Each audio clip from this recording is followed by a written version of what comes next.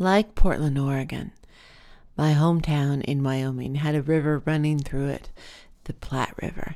This was a river so saturated with sludge and slime and gook, it would make our Portland Willamette seem like it had been run through a Brita water filter by comparison. The Platte ran through a housing development a few miles outside the main part of town called Paradise Valley, which would be like Beaverton is to Portland, Oregon, only with just houses and maybe a convenience store or two. I knew some nice people that lived over in that area, but for the most part, the word paradise seemed a ludicrous choice as description. My brother called it Whipcut Valley, which was our region's term for mullet, and which was far more apt, but which probably would not be as enticing to prospective home buyers.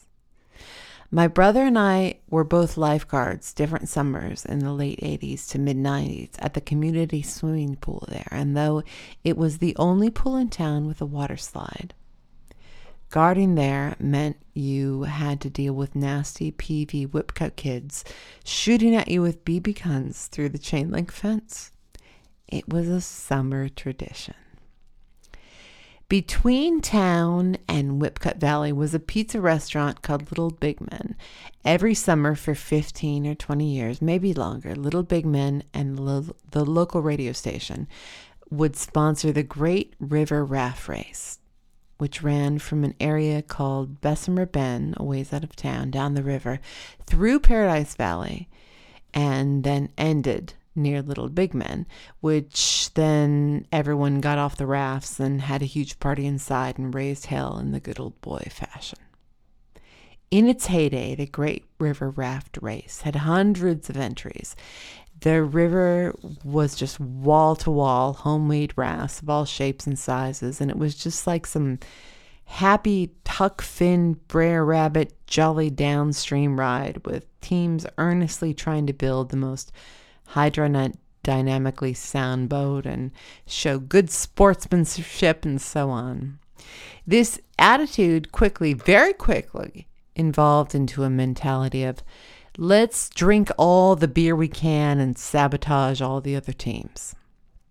This change resulted in a survivalist downsizing of the participating teams as fear of pain and punishment and getting hit with things weeded out the faint of heart and left only the crazed and rowdy and frequently plastered sailing down the Platte on the hot, sunny, designated summer day. Most of the teams, no surprise, represented different bars around town, or work-related teams such as mechanics or construction guilds. After a few years, the city started adding a jet ski patrol, zooming up and down and in and out to make sure none of the sabotaging weapons were potato guns or worse, and also to make sure no one was cheating and using a hidden motor to win. My little brother Damien and 3 of his friends first entered the race the summer after their high school graduation. The 3 other guys were Sean, Benji, and Mike. Sean Torval was a guy all the mothers referred to as Eddie Haskell because he was as sweet as can be around parents and would say things like, "My goodness, Mrs. So-and-so, that is a fetching housecoat, and your new needlepoint is coming along nicely, I might add." But the truth was, he was the biggest troublemaker of all, and everyone knew it. Except for his own parents. His folks owned Torval Food and Beverage. And by that summer, Papa Torval had made his son head of warehouse distribution and inventory. This made Sean probably one of the most popular and sought-after men in town, as he could make unlimited kegs of beer appear at your party, if he so choose, with no one any the wiser. I don't know how that business made a dime. It was Sean's suggestion that the 4 friends build their raft out of 9 empty beer kegs lashed together and topped with boards, which they did. They then hoisted their flag, which was dozens of laminated naked centerfolds all taped together, assembled their weapons of sabotage, grabbed their regulation 8-foot oak poles, pushed the unsinkable keg monster into the river, and they were off. Now, there were too many participating rafts for everyone to set off all at once. So the race officials set up a clock at the start and a clock at the finish to keep track of how fast you went. This meant someone could be far behind you and still win. So the trick was to go as fast as possible and take out as many people as you could as you went. Provoking and angering people for the hell of it was also heavily encouraged. The Platte was a tricky river to maneuver, for besides being freezing cold year-round and filthy, it also had a swift current in some places, none in others. It had twists and turns where you couldn't see what was around the next bend, for example, a huge rock, and it was deep and wide in some areas, and in others dwindled down to a thin, shallow stream, especially during a hot, dry summer. So the group had barely gone around the first curve when Benji hauled out the first weapons, huge mirrors from a yard sale, which 2 of the guys flashed at the sun and aimed at the eyes of the members of the other teams. This got old quickly as the potential for said mirrors shattering and causing pain aplenty was realized, especially as the burly, bearded captain of the Lou's Mighty Fine Motel and Tavern raft shouted something that sounded like, "As soon as I find a rock, I'm going to start smashing me from skulls over there." So they switched from visual to audio sabotage and got at the bullhorn, which my brother had liberated from the lifeguard shed at the pool where he lifeguarded. The plan was my brother, whose voice was very loud and booming even without augmentation, would scream at the competing rafters, calling their parentage and sexuality into question, thereby angering and distracting them, while in the meantime Mike, who was also a lifeguard and a little guy, would swim over to enemy rafts and steal their unguarded beer.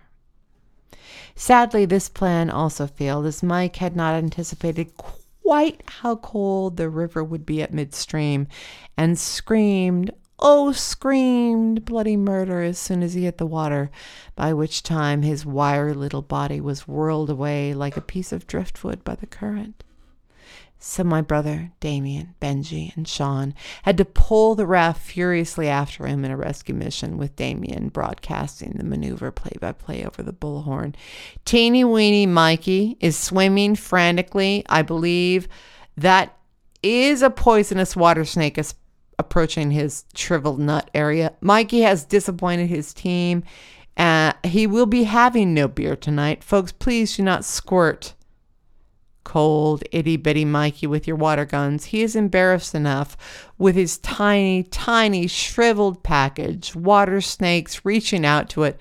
Finally, at the insistence of a passing jet ski official, they reached to pull out to him and hauled him back onto the mighty good ship Nudie Picture Empty Keg, just as they rounded the bend and saw the outskirt houses of Paradise Valley approaching, the bank near them growing grassy and filled with tiny, faraway children, grinning and screaming and pointing at the approaching rafts and holding their ketchup-filled water balloons.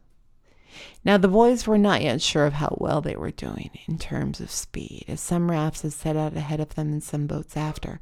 But aside from slowing and veering off course to pick up Mikey after he was whisked by the current and shame, they had maintained a good speed, and were also sober, which gave them a massive advantage of over 99% of the other sailors, many of whom were at this point forgetting about the race altogether in favor of popping cold ones and singing "Mama, I'm Coming Home" along with Ozzy in their boomboxes wrapped in plastic garbage bags for splash protection.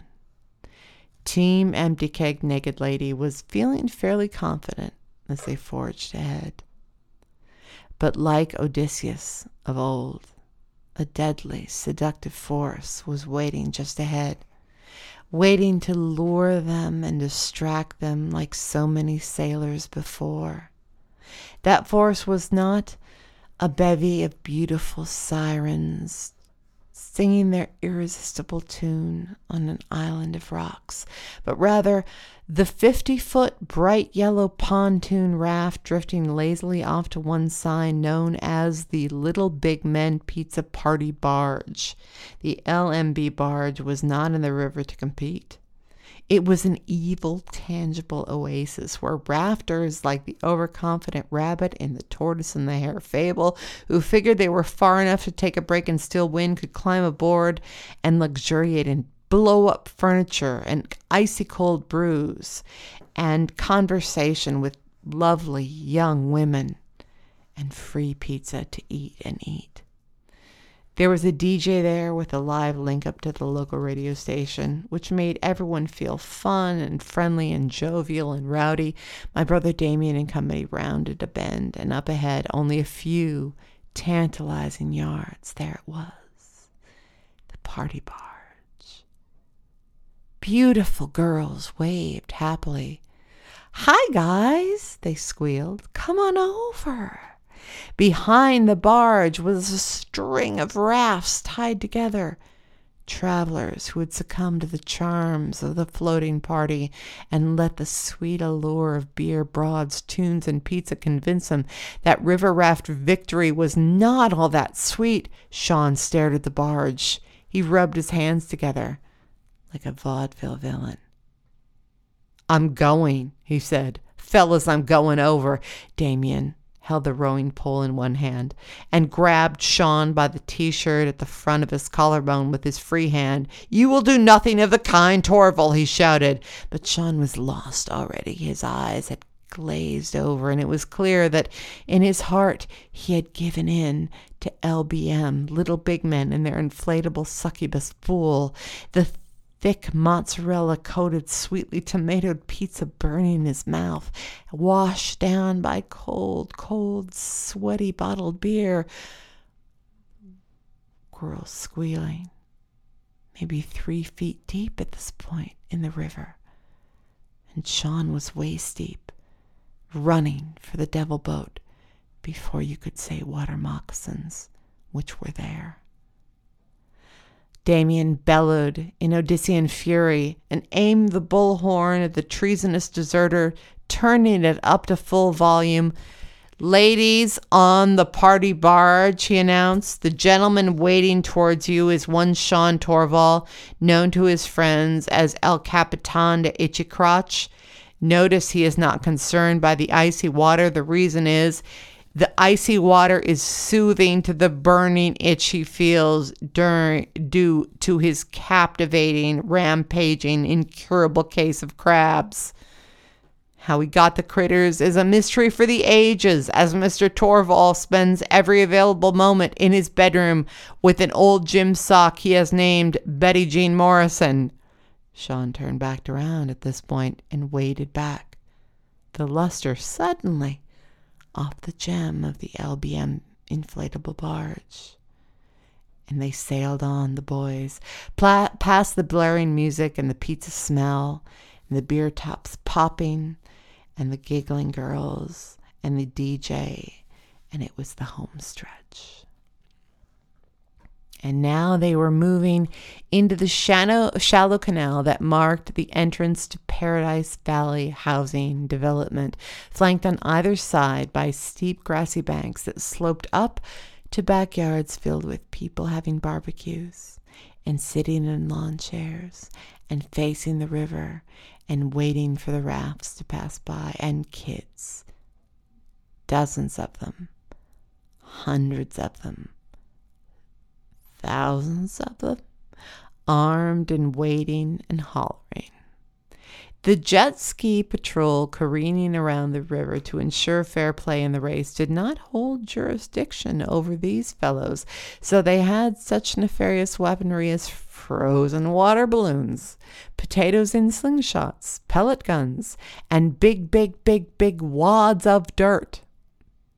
Damien and Company's raft passed into the canal, and the objects began flying, making resounding gongs as they hit the side of the bobbing empty keg shell boat. Benji, who had lived in Paradise Valley and knew many of these kids, had been prepared for this. He stepped into the fairly shallow water and walked calmly towards shore, hands underwater, sunglasses on his face like the Terminator. The kids in his sightline screamed in disbelief and delight and turned all their attention away from pelting rafts and towards pelting Benji, who had kept perfect stride.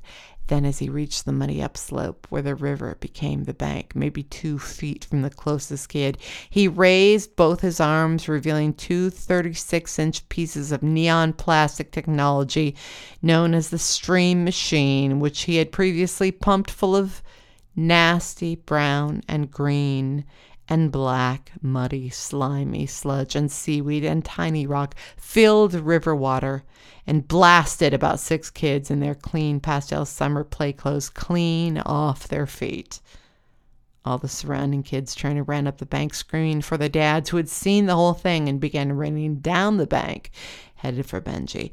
Benji did an about face and headed back through the water to the raft, which sailed away with him on it, and luckily none of the dads could be bothered to plow through the water and ruin their shorts to seek revenge. So it was smooth sailing from then on until the end of the race at Little Big Men Pizza restaurant and bar, where they waited until all the rafts had come in to find out whose time had been fastest. The good ship 9-keg nudie photo flag, which actually had been blasted off and was now floating away somewhere for some lucky Paradise Valley pubescent boy to find, came in second overall. The winning time was achieved by the swarthy and whiskey-soaked crew of the Branding Iron Bar and Grill, whose victory was announced by the race officials. Cheers went up, and they were given a big trophy, and beer was poured over their heads.